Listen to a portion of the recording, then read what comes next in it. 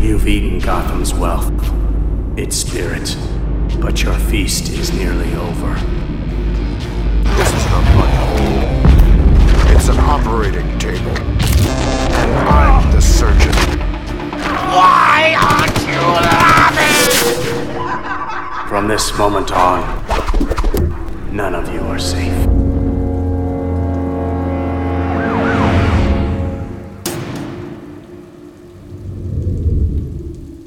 Welcome to the Batman Book Club, a podcast exploring the Dark Knight Library. I am your host, Ryan Lauer. The Batman Book Club is a proud member of the Batman Podcast Network, hosted by Batman on Film. Just go to batmanpodcastnetwork.com for a whole list of other Bat-related shows that also love to dive into some other nerdy topics we all love to frolic about in our free time. And if you would like to support the show, the Batman Book Club is now a member on Patreon. You can just click in the description of this episode for that link or go to patreon.com/thebatmanbc. Thank you for tuning into episode number 72, The Dark Prince Charming. Now, joining me is a pal of mine. This is his third appearance on the Batman Book Club. It is Mr. Eric Carter. Eric, welcome back to the show. Well, thank you for having me once again, Ryan. Absolutely. It's been a while. What was it? White Knight last time? It sure was, yes. And it's funny that you say that the last time, because I purposely left this out so you can explain. Since you've been on the show the last time, you have launched your own Batman podcast. So why don't you tell all of us all about it who may not know about The Fire Rises? So I had been guest hosting on a lot of podcasts for a while, and it was something I really enjoy. And there was a lot of topics that I wanted to talk about that people weren't talking about. So I decided, well, I'll do my own show. So, and I don't think there's ever any problem with more Batman content. So No. Launched The Fire Rises. Most often my co-host is Joe Fornerato. You've had Joe on the Batman Book Club a few times. Sure have. And you are actually a TFR alumni now. So Yeah, of all the subjects, for some reason, you got me on there to talk The Long Halloween for a lot longer than I think you were prepared for. But that's, I mean... Well, Ryan, I don't know why you sprang to mind when The Long Halloween came up. But... I don't either. I think I've been very subtle in my feelings toward the story. And now the movie, it's kind of like people thought they could get me to shut up about the book. Well, now the movie talk's going to just... going to take over now about that movie. Well, now if we can just get Peter Vera to read it. I know. I did finally get him to watch both parts 1 and 2. Nice. At the time that this drops, I think that Batman on Film podcast episode should have dropped, where we talked about it, and he teased it up really well, and he got my jaw to drop literally by an opinion he had on something we talk about. So there's my tease for that tease. But this is about you. The Fire Rises. We'll plug it away at the end of the show where people can go and listen to all of your great nerdy talk. So welcome back. Welcome aboard. I'm glad that you have your own show going. I've listened to it. Obviously, I've been on it. It's good stuff. So I'm glad you got that started. Well, thank you. Yes. Now, Eric, before we dive into today's book, I want to ask you really quick, what Batman stuff have you been reading? Since this is your third time on, you've already revealed what your favorite Batman story of all time is. Go back and listen to Batman Gates of Gotham. But lately, what have you been reading Batman-wise? For the new season of Titans, I kind of dove into what I thought kind of the story was going to dive into comic-wise. So I recently got the hardcover of Death in the Family, which included that story and A Lonely Place of Dying, which also works great because now we have a new Tim Drake in the show. And then I read Under the Red Hood again for the first time in a long time. So outside of that, catching up for Titans, I've also been taking advantage of and I know it's probably blasphemous to say on a comic show, but I'm taking advantage of the DC Universe Infinite 6-month window. So I haven't been keeping up week to week with new comics. I'm just waiting for them to come to DCUI because honestly, it's cheaper. Yeah. I focus more on expensive comics that I want, and I wait for the new ones to come out on there. So I've just started reading Future State, and I'm reading the Batman title right now, and I'm not loving it. The next Batman, right? The next Batman, yeah. Yeah. Now we did actually, speaking of Peter Vera, he and Aquaman himself, Eric Holzman, were both on this show twice to talk about Future State, and I was on theirs to talk Future State, and we talked about the next Batman, and written by John Ridley, who is obviously extremely talented. And this is a Batman sensibility, I don't care if it's not Bruce Wayne. I just really don't care. It always feels kind of like a gimmick to me. The only time I could care is if it's Dick Grayson, because that just feels right. But yeah, I read those Future State issues and I didn't care. I haven't dove into the I Am Batman, or there's the next Batman, Second Son, and then I think I Am Batman is about to launch or just launched, and I'm just not. I don't care. So I wish I could tell you, hang in there. It's gonna get better. I don't think it does. Nothing's going to happen that's really going to win you over. It was only 4 issues, and I don't want to spoil anything because I don't know where you're at with that. But it just seemed like it served as, hey, make sure to come read this new series starring this guy as Batman when we launch it. Mm-hmm. It was just whatever. That's how it feels so far to me too. Okay. And you and I talked about this in the Gates of Gotham episode. If it's not Bruce Wayne, I prefer Dick Grayson, and outside of that, I'm not really interested. I'm like you. So yeah, it's a tough sell, but I am excited to get into the detective. Is it Dark Detective? Dark Detective. That one is pretty awesome. So leave it to Bruce Wayne to put your faith back in a Batman story, right? Yeah, that's what I'm looking forward to. Always. Well, excellent. Speaking of Bruce Wayne, he does suit up in today's story that we're going to talk about. Batman, the Dark Prince Charming, written and illustrated / painted by Italian artist Enrico Marini. It was released in 2 oversized hardcover books in 2017 and 2018. It was then collected later toward the end of 2018 in a hardcover that collected both volumes.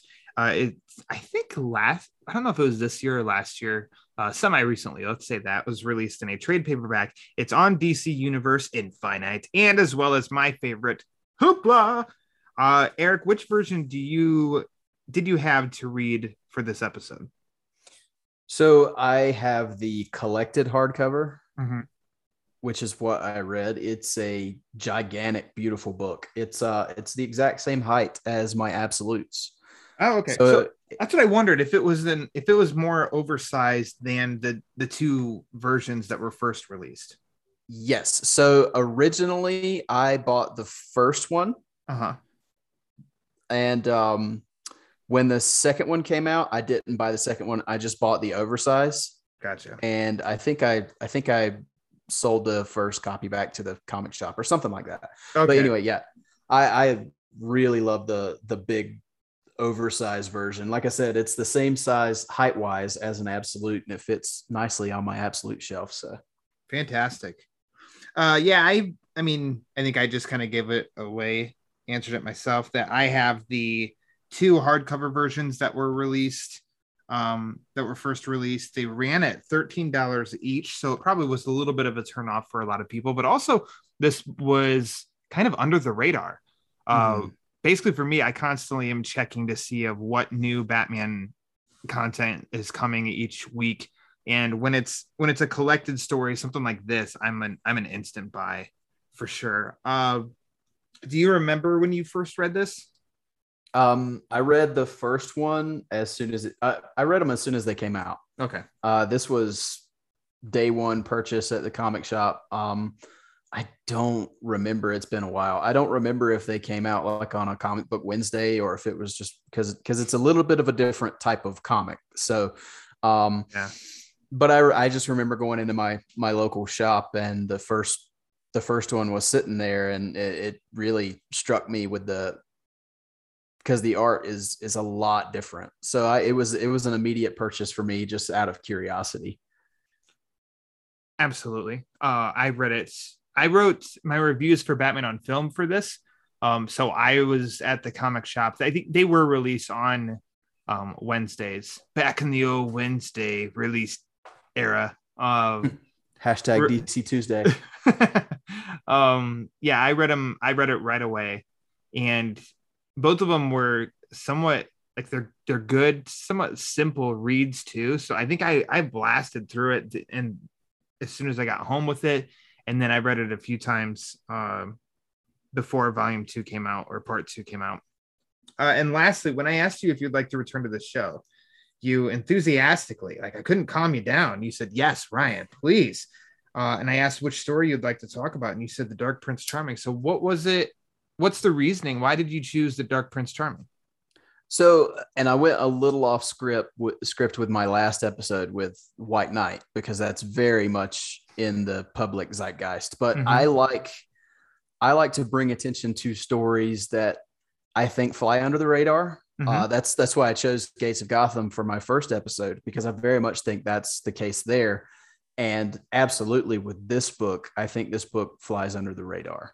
I think it's a very obscure, lesser known Batman book. And it's not even that old, but I just don't think enough people have read it or enjoyed it. And I agree with you. I think the purchase price kind of turned people off from the beginning.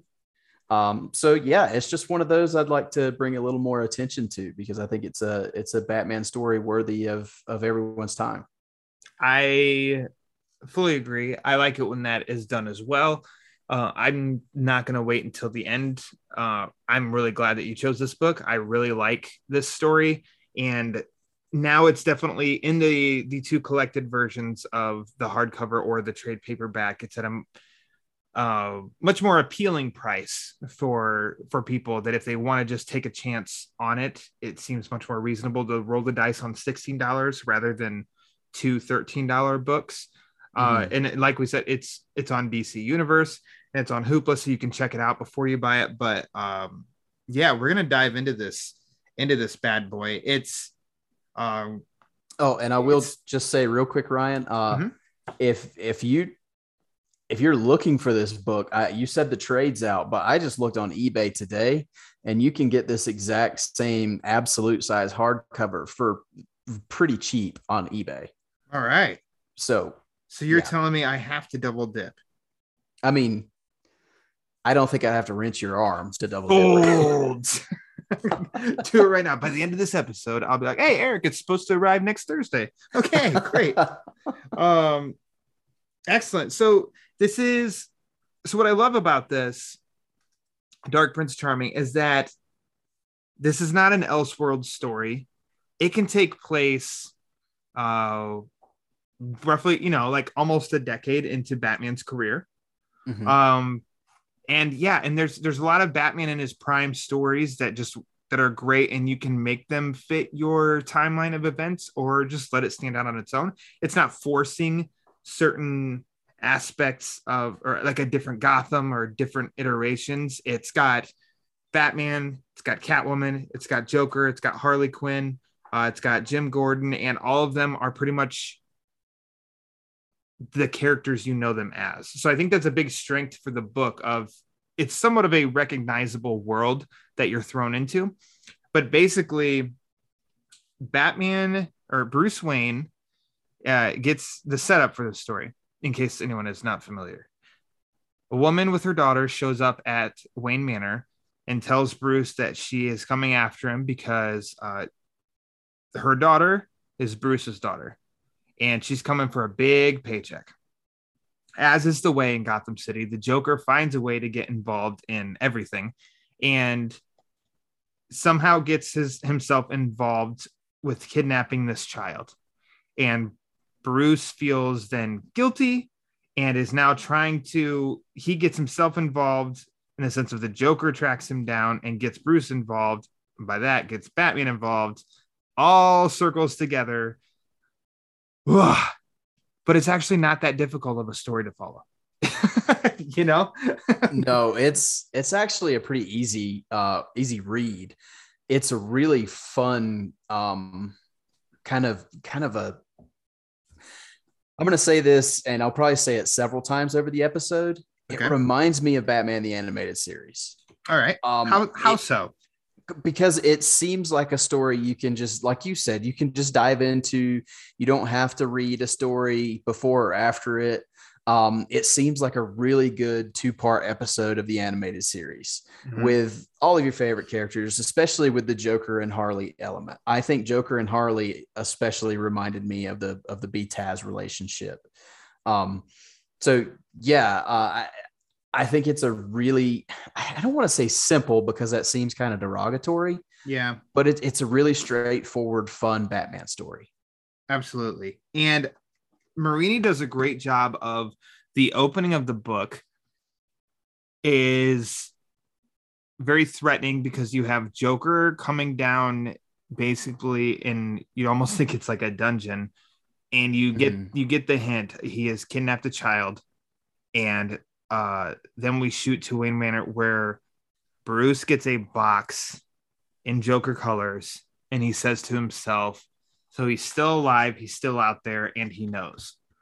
So Marini does a great job setting that up to make you think, oh,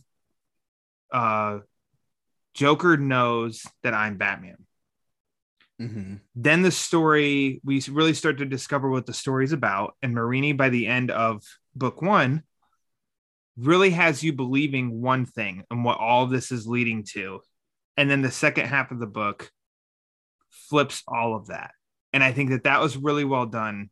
And spoiler, well, no. Let's talk a little bit more about the story, and then we can talk about like the end and such. So, I guess as well as you can remember, so this whole subplot of a woman named Mariah coming to Wayne Manor and accusing Bruce basically of being the mother or the father of her child.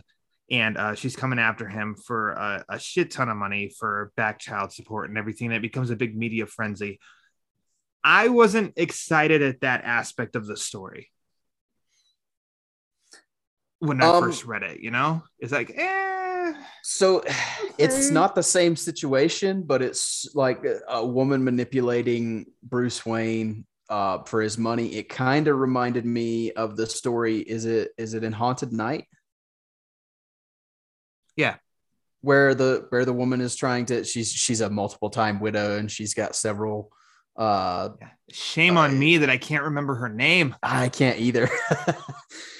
But yeah, somebody coming after Bruce Wayne's money through means like this kind of reminded me of that. But I think over the course of the story, by the time you get to the end, there's a little more heart in it than there was there. Does that make sense? Yeah. So especially when you find out the whole situation with the little girl. Yeah, and I think that's where, as the story definitely develops, he, at first, just at the surface level, I was kind of like, but then you realize like how integral to the plot, and that's just the jumping off point. That's to really get things going, and then how that evolves and makes the story evolve definitely ends up it reflects better, when I went back. That was just first reading, and then every time after that, because I knew where it went, it was like, oh, okay, yeah, this is a story beat that makes total sense. But there's this whole questioning of is Bruce, like I'm glad there wasn't a Maury Povich segment of is Bruce the father. But it makes you wonder, and because we are stubborn as the Batman fans that we are, that's just not normal for that. We don't have that. I don't want to say that's too different to where we don't. No. That's just not true. That's not Bruce's daughter. That just didn't happen. It can't happen. And Marini does a good. Go ahead. It seems like Bruce wouldn't. Our Batman. I know what you mean. Like our Batman wouldn't lose control like that. Everything in his life is so structured, and he wouldn't let that happen. He wouldn't let it happen. He would accept responsibility of being a parent. Like that's just, he's not a scumball. But Marini takes us on this journey that even as there are DNA results, because the Joker factors in that he catches wave of this media frenzy, and he wants to get Harley, and this is a perfect Joker plot. He wants to get Harley a good birthday present. Mm-hmm. And there's going to be a very rare, extremely expensive diamond going up for auction. So Joker decides, you know what? I should kidnap this child and make Bruce Wayne pay for the ransom by getting me this diamond so I can give it to Harley. It's so weird, but it's also so in line for the character of the Joker that it totally works.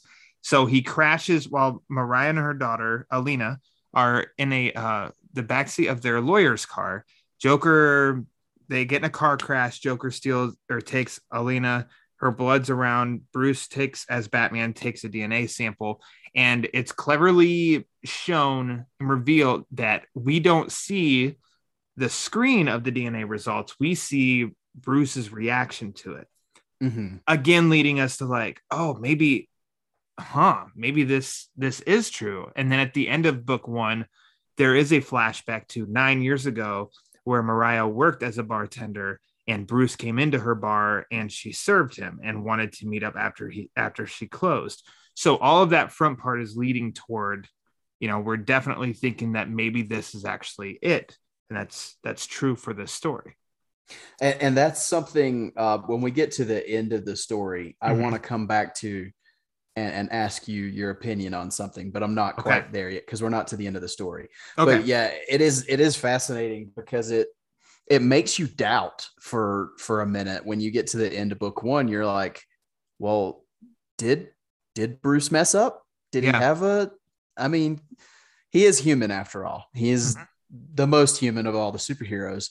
So he, maybe he did have a moment of weakness. It puts a little seed of doubt in there, which I think makes it a more fascinating story. Even if it's like, as a Batman fan, you're like, I don't know if I like that. It makes it intriguing. Exactly. And that's what's really funny too. So after I know what I just said, I do like my Batman being perfect. I like my Bruce being perfect. But then I like just as much stories where like he's just effing up a lot too, and I actually talked about that the last episode with Damned it's a story where Bruce is powerless. He's just making he's outmatched. He doesn't have plans, and it's kind of a fascinating story because, it's like, man, if Batman doesn't have a plan for this, how is he going to get out of this? And so on a much smaller scale here, that's a little bit of questioning, is that the kind of Bruce that we have in this story? And man, that's interesting. And then as the Joker continues to spin his web, it's kind of like, man, Bruce, you're caught in that spider web. How are you going to get untangled? How are you going to cut yourself loose? And I think that's a great strength I was really unfamiliar with Marini's work. I still kind of am, even though I follow him on Twitter and Instagram. Like, I just know when he puts out new art and stuff and look at it, and it always looks great. But it's like, man, if this is, I need to just see what your other work is, because to come out of the gate here with a Batman story, which I think this is his first one, this is a great, and like that plot, as we just keep talking about the plot and how kind of intricately detailed it is and how it's building, and evolving. I think it's really, really well done for a, first time Batman story. Mm-hmm. So yeah, I have read one other book of his. Okay. Le Scorpion. It's a little difficult to explain because everything he writes is translated. Yeah. So even this book, he didn't write it in English. It was translated by Dark Guard, who's the company that puts out the American versions. Okay. But Le Scorpion is kind of it's like a 18th century story. Okay. So yeah, I have read some of his other work.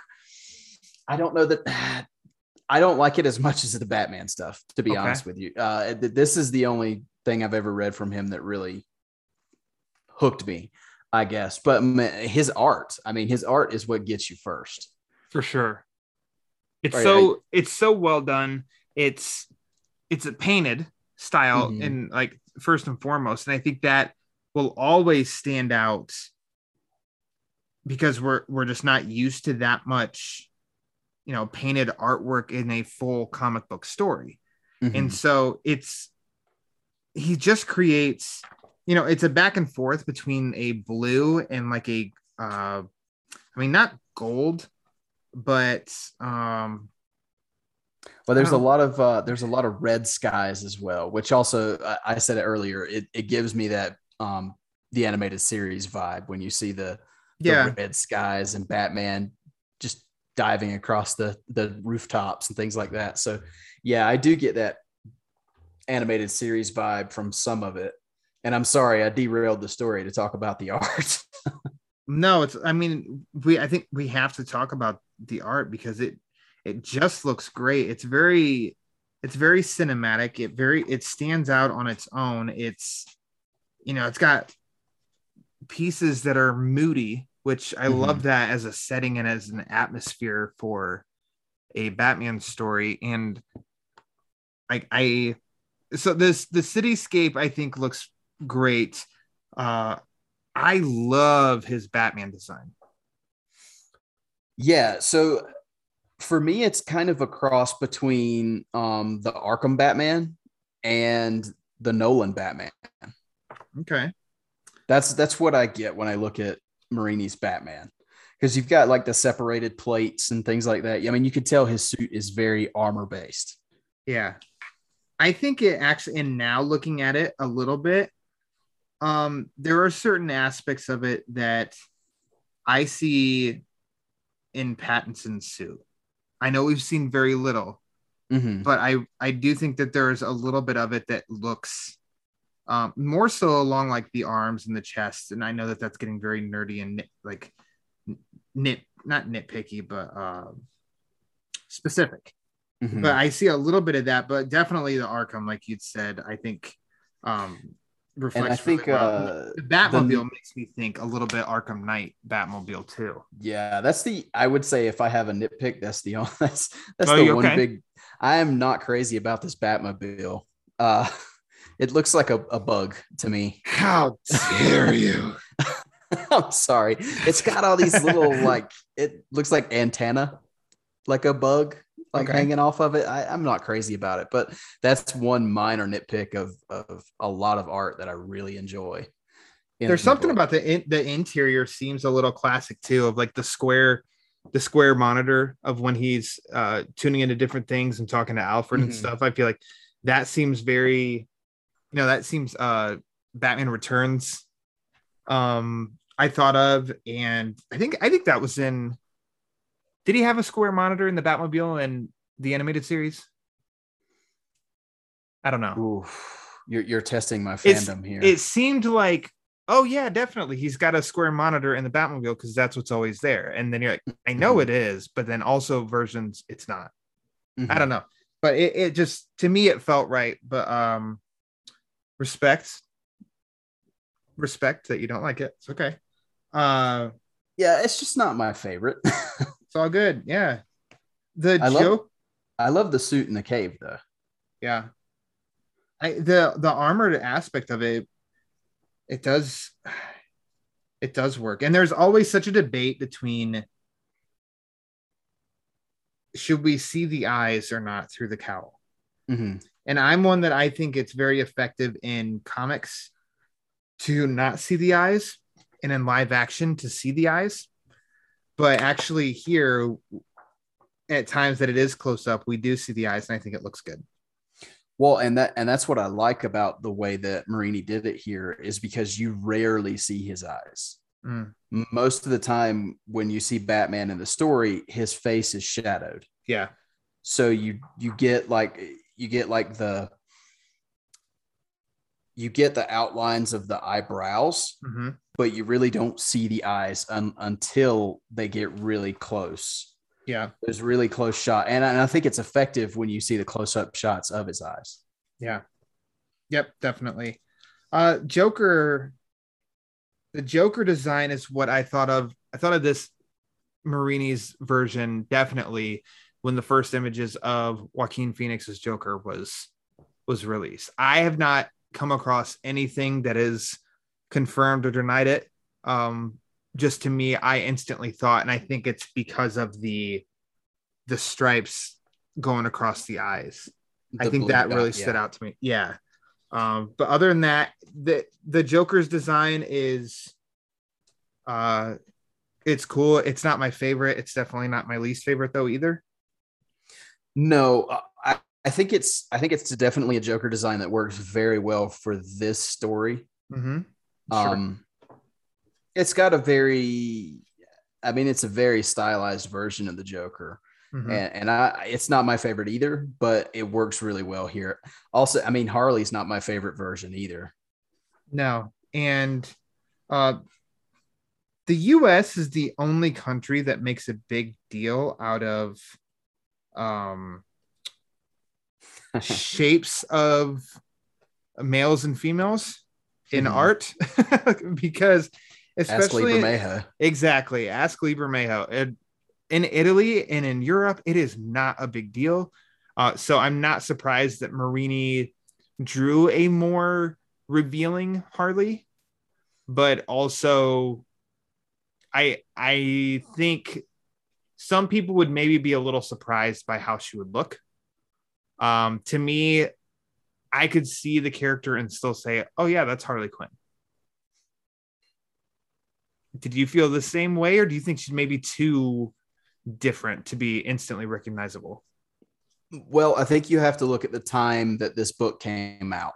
Mm-hmm. Because the current Harley that everyone knew from this time was Margot Robbie's Harley from Suicide Squad, which had just come out the year before. Which, we had Harley in the little booty shorts that was very revealing.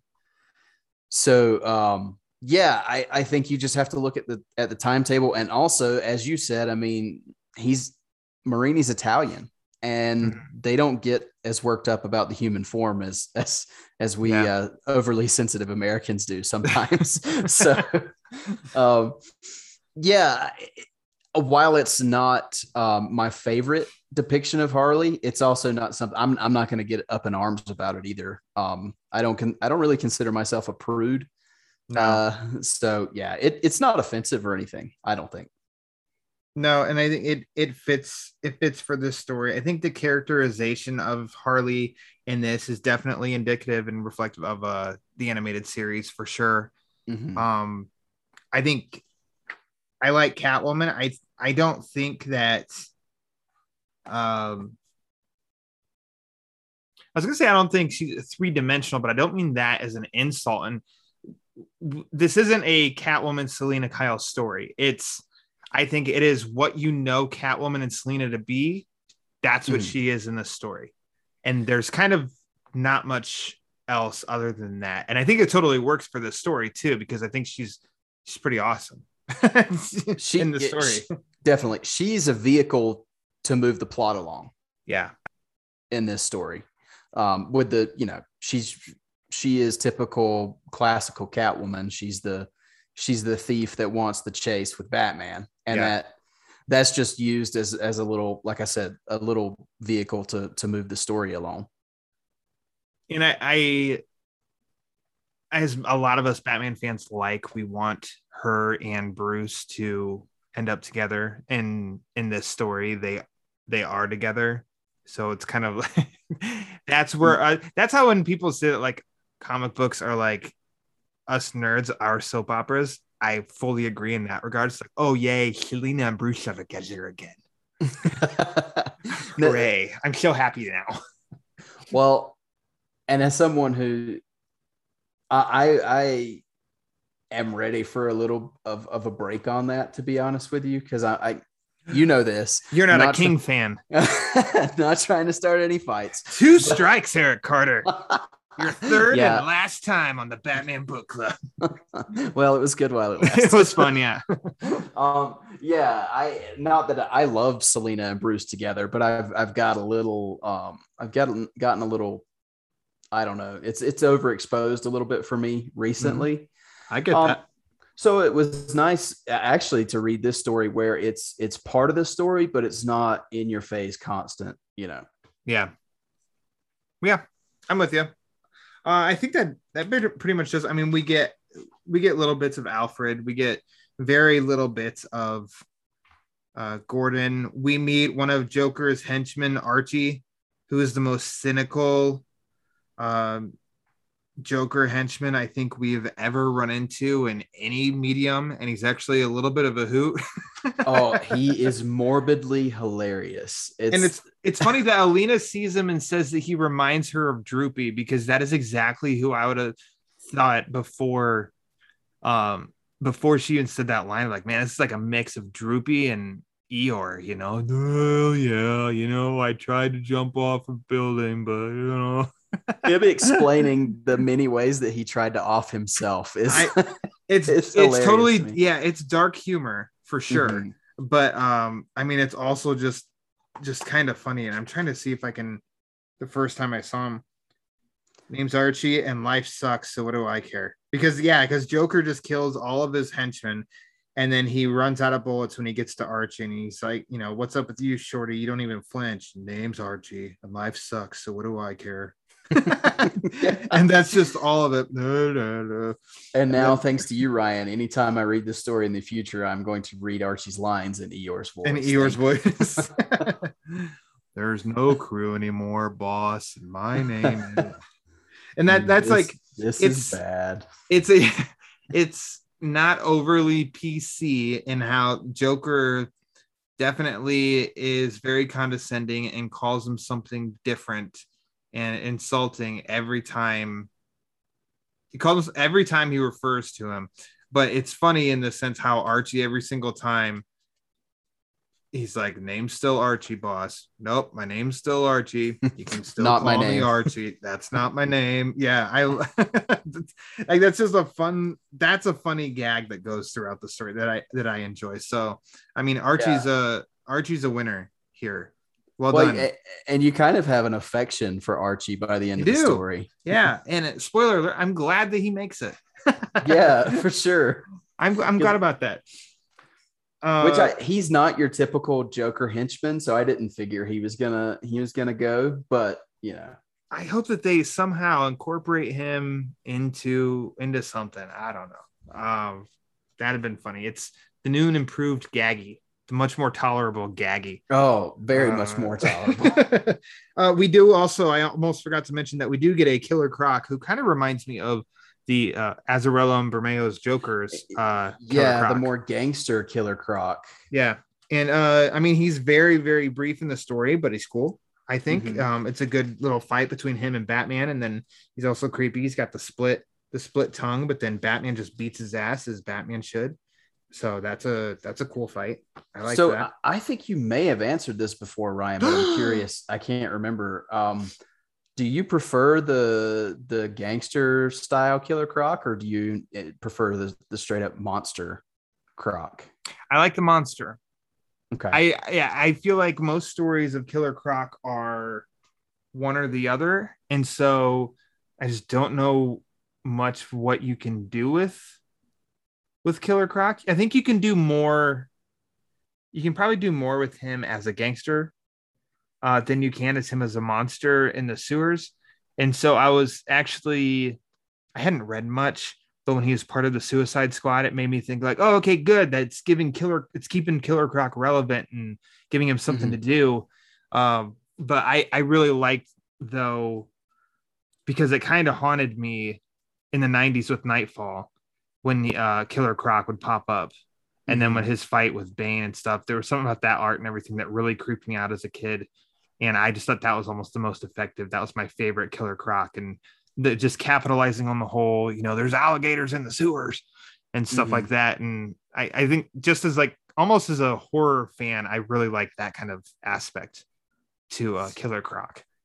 Yeah. And the Arkham Asylum game. I was going to bring that up. That's the first time that Croc really scared me. Was playing the Arkham game. Playing that at night, really loud and dark. Oof. Yeah. Creepy vibes. Yeah. But I think it's a good blend in this story, because he is the gangster, but he's got more of the monster features and things like that. So I like the little blend that Marini did here. Yeah. big fan. And it ends as it should. Batman whipping his ass. Let's see. Let's hit up on some other parts here. So the whole diamond aspect of it. I mean, the blue cat. The blue cat. Yes, very rare. It's going at an auction for like $58 million. Like, these people make me sick that they can just spend that they have that kind of money that they can just spend at an auction on a damn diamond. But I like the twist in that of you go into Bruce, the demands of the Joker is that Bruce needs to show up at that auction and he needs to win the diamond. And then he needs to take that to Joker in exchange for Alina, the girl. So you think Bruce is going to just go and offer the money and get it, but it becomes a bidding war. Selina's there bidding for it as well. And he's going up against somebody else who just keeps raising the price. And Bruce just stops bidding. And then you realize, like, oh, hell, the auction's over and Bruce didn't get it. Huh. And then all hell breaks loose because Selina decides she needs to steal it. And then it's on the news, too, because I didn't know that they put auctions live on the news. But Joker panics about it. And I like that we're entering now basically the final act of the story. And it's definitely unpredictable of, well, shit, like Batman was supposed to get this diamond to give to Joker in exchange for the girl, but neither of them have it. Catwoman's got it. Ah, hell. It's just another fun. And I mean, it leads to another Batman Catwoman chase in which Batman ultimately gets it. But I mean, those are some great pages too, especially when it's been revealed at this point that they know who each other are. And yet this is still going down, but yet there's still kind of an item. And it's such a great kind of just like juggling, of characters and storylines and stuff. So yeah, that was one part that caused just a little confusion for me in the story, because they make it very clear that Selina and Bruce are pretty much together. Yeah.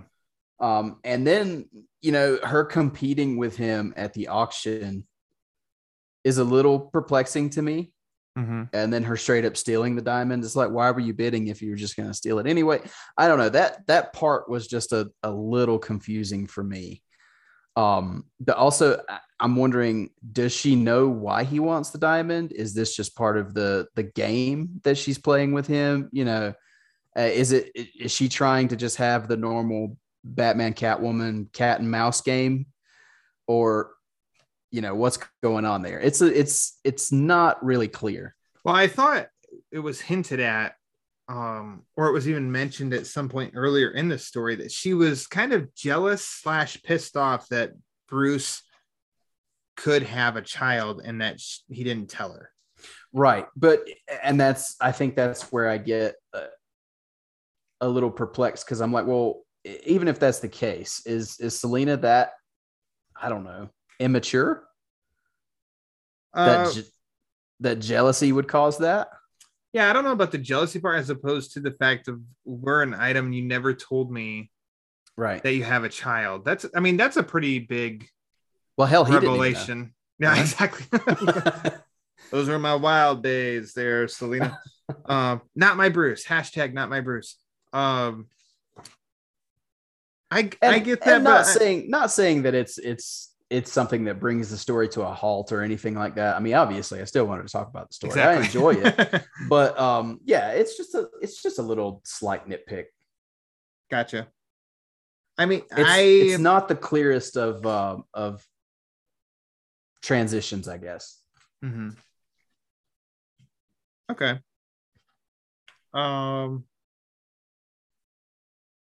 Trying to think here. Where's that last part? Okay, so he gets the jewels. So see, I've got you confused too, Ryan. You do. I'm sorry. Damn you. Back on track. The Batman, or Bruce Batman, he is able to track down where the Joker is hiding out. Mm-hmm.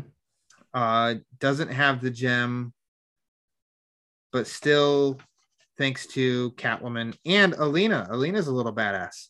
She is. The Joker puts a gun up to the face of Harley, and he pulls the trigger, but Catwoman saves her.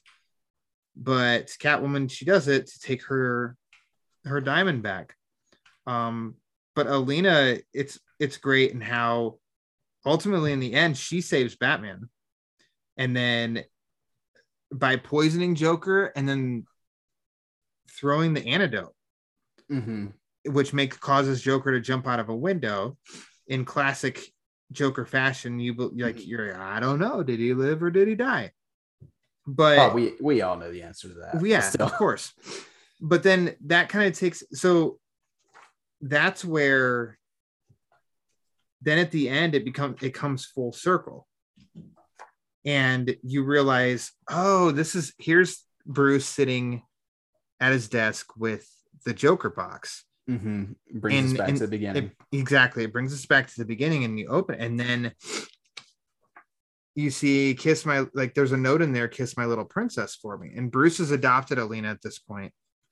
And then we get the flashback, basically almost exactly like the Bruce flashback, except it's Joker. It's ultimately revealed at Joker. And then you're pretty much led to believe that that's Joker's daughter.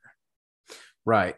Well, bum, bum, bum. And not the new 52 Joker's daughter. No. This is a different one. Much better Joker's daughter. Which I think is a question in itself, because it never shows us through the story like the actual results of the DNA test. Exactly. But it shows us these two kind of flashbacks of one Bruce going to this bar and then Joker going to this bar. So I think it leaves you in a, go the direction you want to go with it. Yeah. Because, and that's what he did really smart, is that Marini gave you all evidence and is just letting you, what do you believe? You've got both men in the same place interacting with the same woman in the same time period. And then the DNA results, we don't know why Bruce and Alfred were surprised. I'm led to believe that it's Joker's. Yes, Joker said my little princess. Mariah, I mean, she doesn't get as full-on specific evidence on why she believes it's Bruce, and it has to be Bruce, and it's only Bruce. So I mean, yeah, it's kind of left open, but I ultimately in the end believe for this story that it was Joker. Where did you go with it? Because of the purple birthmark that Alina has on her face, it leads me to believe it's Joker's daughter. Gotcha. Okay. And for what reason other than the color purple? I don't know. Maybe something to do with Ace Chemicals and all that. But yeah, I like it better if it's Joker's daughter, because that then tells me that yes, Bruce is the moral high ground, and he is the person that wouldn't make that mistake. So yeah, I think that's another one too, is just out of pure preference for me, is just like, no, I don't want to believe that Bruce is the father. So, oh good, you have evidence that it could be someone else. Well, then it's somebody else. Yeah. Thank the Lord. Oh my goodness. I like the capper. You thought the story was over, and then you go to the last one, and it's so random of just a selfie between Harley and Archie, and then a little writing from Archie. Yeah. It's so out, like, where was this? What was this? Who was he writing to? Where did they find this? But also, I don't care, because it's more of Archie. I like the idea of Harley and Archie as the new quote unquote king and queen of Gotham. Harley and Archie coming this fall on ABC. It does seem like kind of an odd couple, kind of. That would be great. Oh yeah, Harley. Yeah, because you'd have Harley who's all boisterous and woo, and then you have Eeyore. Archie, or not my name, still Archie. It's good, man. That Archie. I mean, are there any other story beats here that you want to bring up that we missed? I mean, there's a lot that we could dive into, but it's not a very long or necessarily intensely deep story, but there are a lot of little moments. I like the little moments of Joker with the different gangs that he has, and neither of them are adequate for him, which is classic Joker. He's definitely not as scary of a Joker, which is, I mean, it's funny. He kidnapped a child and is keeping her in a boiler room, but it's not more as of that scary of a Joker as we've seen in other stuff. It's more of a whimsical animated series type Joker. Yeah, I agree. I do really like the moments between Joker and Alina, though. Yeah, that's good. That's good dialogue.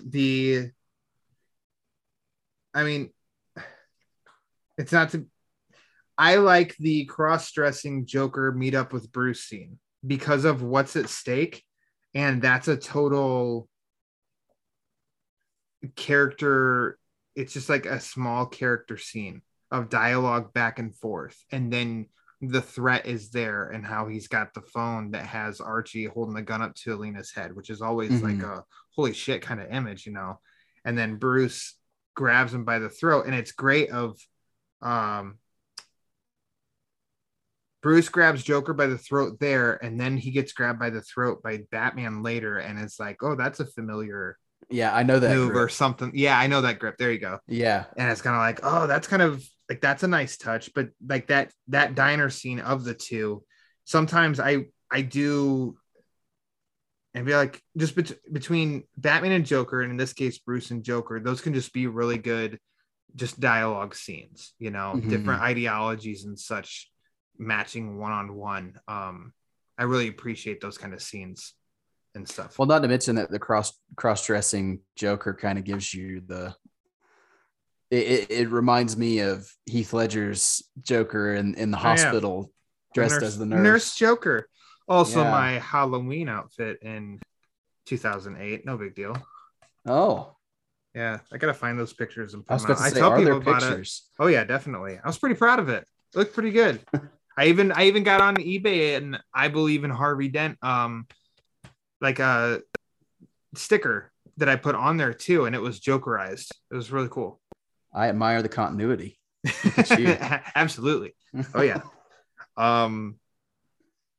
All right. I think that's all I got for the story here. You want to start dipping into some favorites? Yeah, let's do it. Well, then why don't you start us off? Do you have a favorite part of The Dark Prince, Charming? Yeah, so it's right there at the end. After Alina has saved Batman, really. And they're together. I like the entire ending of Batman, even though he knows. I like to feel that he knows that this is not his daughter, but he takes it upon himself to adopt this girl and to take care of her. That's the kind of Bruce Wayne that we really aspire to, right? Yeah. So yeah, this whole ending of him just giving, because we didn't even mention the Batman doll, but she loves Batman. So she has this little Batman doll throughout the story, and at the beginning he notices that the symbol has been ripped off of the chest. So at the end, when he adopts her, he has Alfred fix he gives her the little Batman doll back, and Alfred has fixed it. It's got the symbol on it and everything. And I really just like the ending with Bruce and Alina here. I like it. They're in that warehouse of Batman holding her hand and looking down at her. And then it's the same exact image in the hospital where it's Bruce holding her hand too. I think that was done really well. Yeah, that's great symmetry. Yeah, good part. I'm even a little bit more just simplistic though. I think I really like the first action scene, the big chase, because we have the ground level of stuff, and then you turn the page and Batman's on a gargoyle. Oh my God, give me Batman on a gargoyle any day. Overlooking, and that's like our first kind of like cityscape shot by Marini, which looks great. Oh, that's And beautiful. And then we're Yeah. down seeing all the action, and then it's like, oh hell, Catwoman's here too, which looks great. It's like, how is she involved in this? And then Batman jumping off and flying down, and then he lands on top of the van, and I just really like that whole action sequence, and it's kind of a long one too. Yeah, it's very cinematic. It's like a Mhm. Batman movie starting with a big action scene and getting and then getting into the story. Yep, I really like Yeah. that one. That's very Yeah, good. I'm with you. I like that. And then in a book that is a lot of gorgeous art, do you have a favorite panel? Yes, it actually comes Oh, thank from goodness. it actually comes from that same sequence you were just talking about. Ooh. It's after like the whole chase has ended. They're on the bridge, and you have that panel of all of the Joker crooks looking over the edge of the bridge, and you've got Batman descending behind them. It just reminds me Yeah. of Michael Keaton so much. I love that panel. Good call. Yeah, Keaton. Yeah, it just gives me that vibe that yeah, he's about to kick every one of their asses. I really like that panel. And I always say on the show, give me what my favorite stuff is always give me one image, no context. And if I can wrap a story around it, and that definitely right there, because you just see like, oh, these are Joker goons, and Mhm. here comes Batman to just take them out. Yeah. There's a lot. Oh, this one's hard. There's a lot of really good images of like Batman around Gotham are just some of my favorites. And then when he comes crashing down on Killer Croc, I really love that image. Oh yeah, that's a great one. But I mean, it's tough, but I really think that my favorite is when he's in the Batcave, sitting at his computer. Well, he's standing and Alfred's actually at the monitor. Mhm. I think I just really love that because I mean, it's a freaking Batcave shot. I think it just looks damn good. I really Yeah, love that. That's the shot I was looking at earlier when I said I really like the suit and the cave. Mm-hmm. So yeah, that's a great image. And this There's so book is many. beautiful. So Mhm. Yeah, there's so yeah, many, there's and that's what images. I think going into this. I had it of that him crashing through the window with Killer Croc, and then during our discussion, I've been flipping through, and I saw that again. I just kept going back to that. I'm like, actually, I think this one might be my favorite. But ask me tomorrow, it'll be another one, I'm sure. Well, yeah, because I mean, if you flip it 2 pages from that Batcave scene, there's that one big page of Batman just swinging over the city. You've got all the buildings in the background and Batman in the center of the page. Yeah, there's so many shots like that in this book that are just beautiful to look at. Yeah, get this guy on more Batman. I'm just saying. I agree. Like, would you like to see this adapted in animation? Yeah, I think this would, and this art specifically, no, I don't know that you could necessarily pull this off verbatim, but I'd love to see Paul Dini and Bruce Timm get a hold of this. And because the Batman Harley Quinn movie wasn't my favorite, but I love Bruce Timm working on Batman, and I think him and Paul Dini could do a great job with a movie, an animated film based on this. I think so too. The tone would be quite the line to toe here, because as you just brought up the Batman and Harley Quinn, I watched that once and I did not like it, period. And I'm almost, because I think it's on HBO Max right now, I really want to just give it another shot, and not for the sense of, I don't think I'm going to I will never love that movie. But maybe I just need to watch it a second time to confirm my feelings. But this book, pending the tone, I mean, it wouldn't take much, and it almost could feel a little bit more in line with leaning closer to Batman and Harley Quinn, as opposed to a little bit more kind of maybe the animated series. You keep bringing that up. But I would like to see the full story, and I think you could do it, because as the plot has a lot going on to justify a 70-minute movie. I think so. There's enough for them to do and for the story to evolve that I think that this wouldn't need to be just like one episode of a cartoon series or have a ton of stuff added. I think you can take it as is and include it all. And so far as the tone, I don't think you'd have to do much work to make this fit in the PG-13 realm. I mean, this is PG-13. Yeah. Yeah. You don't need R for this. This is a story that even the most extreme, there's nothing really extreme in the story outside of maybe Harley's outfit. You could put her in a more. We've seen worse in PG-13 movies than Harley's outfit, so for sure, I think we'd be good at PG-13. So there you go. I mean, it's waiting for you. It's waiting for you. Make Marini a consultant. You know, I don't know. Make sure that we get Archie in there. the newest goon taking over Gotham. But I mean, if we don't get it animated, I'd love to just see Marini do some more Batman work. I'd love a follow-up to this. Bring in doesn't have to be Joker anymore. No. Bring in another. Hell, bring in oh my God! Imagine his visuals with Scarecrow. Do Mad Hatter. Ooh, there you go. You could do Mad Hatter too. Like, I don't know. Just do a freaking sequel. Come on, Marini.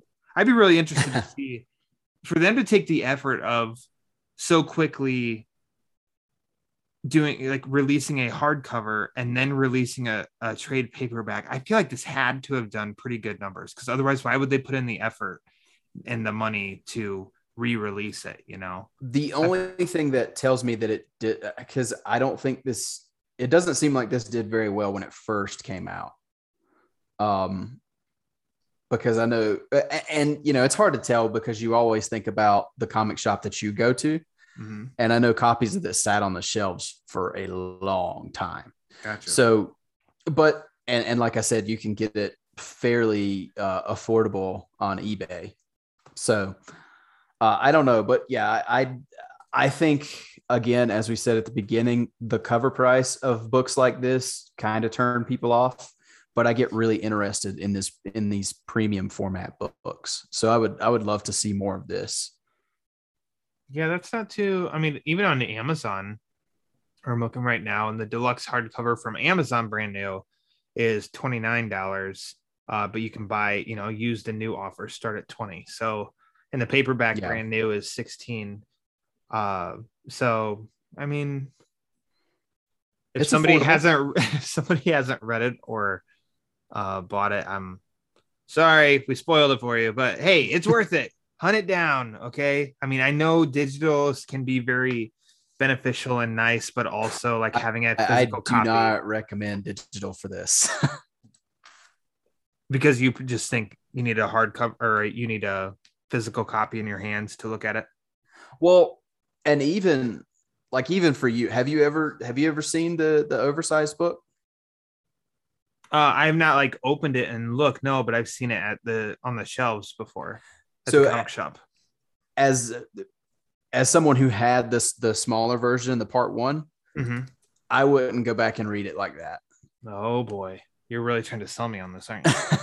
I am, because I just think the painted style, it lends itself much better to the big oversized pages. And I really can't imagine reading it on a smaller tablet or something like that. You're gonna get me in trouble. And I'm someone who reads digital comics all the time. So yeah, it's just my personal opinion though. Don't let me make you spend money, Ryan. It doesn't. It's like gravity. It just takes a push. On Amazon. As I just looked that up, the trade actually just came out last month. I didn't even realize that. I didn't either. But do yourself a favor, get the hardcover. Or just get it, yes. But I think the hardcover, I'm a sucker for hardcovers. If I can get something hardcover, that's my preference. But anyway. So, Mr. Carter, what are your final thoughts on Batman, A Dark Prince Charming, before we head out? So it's not anywhere close to my favorite Batman story of all time or anything like that. But it is one that I think is extremely fun. It's one that I revisit every so often, and it's one when I'm not looking for, like, sometimes you just don't want to read No Man's Land. You don't have time for that kind of commitment. So it's a story it's got a lot of heart. It's got a lot of fun and adventure that really brings you into Batman's world, and it's got a fun little twist.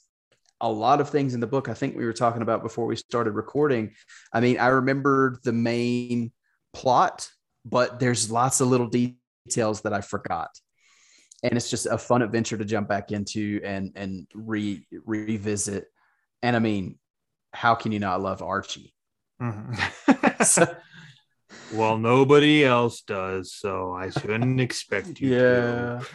But yeah, it's a really fun book, and if you haven't read it, even if you've listened to this whole episode and listened to us talk about it, I just for the art that pairs with this wonderful story, I would recommend picking it up. I'm with you. I really like this book. I really like this story. It's definitely, I mean, it's not one of my favorites, but that doesn't necessarily need to mean it's not one of my favorites in the sense of like, it's not my top 10. I revealed my top 10 earlier this year, episode 50. Check it out if you haven't already. But I always enjoy coming back to this one. And it's a pretty it's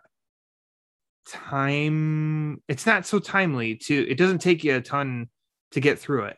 And I mean that in a respectful way, because we all have a lot going on all the time. So you want to read this Batman story. I mean, if you sat down uninterrupted, an hour to like an hour 15, maybe, I think you could read this whole thing, and you could take your time with that too. And by that doesn't mean that it's not a smart book or anything, because it is. It's a smart story, and it evolves throughout. And I think it's really well done. And I think Marini does a great job. And of course, his art is fantastic. I do think it's a really good story. And it's definitely worth adding to your library if you don't own it already. And kind of like Eric said, I understand digital convenience. Sometimes it's very cost effective to be digital with it, but this is one that a physical copy really is kind of the way to go into really enjoying that art. So Batman Dark Prince Charming, highly recommended if you've never read it. Definitely. And if we haven't ruined it enough for you, check it out. And if we did ruin it for you, check it out. Okay, there we go. Got it. Check it out. Eric Carter, thank you for pulling the hat trick, coming on here for a third time. Why don't you tell everybody where they can follow you and this hot new podcast you got going on? Yeah, absolutely. For my personal accounts, you can find me on Instagram, Vero, and Twitter at mecarter89. That's mecarter89. And as for the show, The Fire Rises, you can find it on Apple Podcasts, Podbean, Spotify, Amazon Music. And that is our social media is TFR Batpod, and that's Twitter, Instagram, and Facebook. And we also have a TeePublic store now. So if you just go to TeePublic and search TFR Batpod, you'll find our logo on all kinds of cool merchandise there. Excellent. Actually wore my shirt yesterday. What? Oh, I didn't even show you that I wore it, so there's no proof. But and go back to our review of the comic Batman: The Long Halloween, and you'll find your host here, Mr. Ryan Lauer. That was me. Yeah, talking Long Halloween, my favorite pastime. I love it. It's fantastic. All right, well, follow Eric there. Follow his show. If you want to follow the Batman Book Club on Twitter and Instagram, you can at the Batman BC for latest episodes, upcoming episodes, and sometimes even some giveaways. I also just recently got the Batman Book Club as a channel on YouTube, and I did a quick review of the Batman 89 comic, the first issue of that. So check that out on YouTube. If you want to write into the show with questions or comments, you can at thebatmanbc@gmail.com.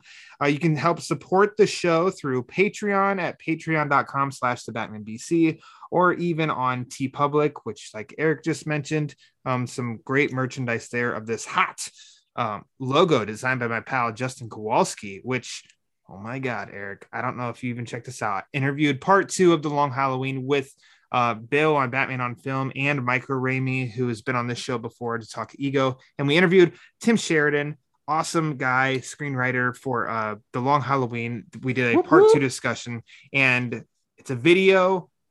He bought and was wearing a Batman Book Club t-shirt. What an endorsement. How cool is that? Doesn't get much better than that. And what's even funnier is I was wearing one the same day in the same conversation with him. So twinsies. So yeah, you can check that out. But lastly, if you'd like to support the show and you don't want to spend any money at all, that's 100% A-okay. You can do it through rate and review on Apple Podcasts. The link to that page is in the description of this episode. The more reviews we get, the more it helps spread the word. And as we all know, the word is panic. So for Eric Carter, I am Ryan Lauer. And until next time, read more Batman comics.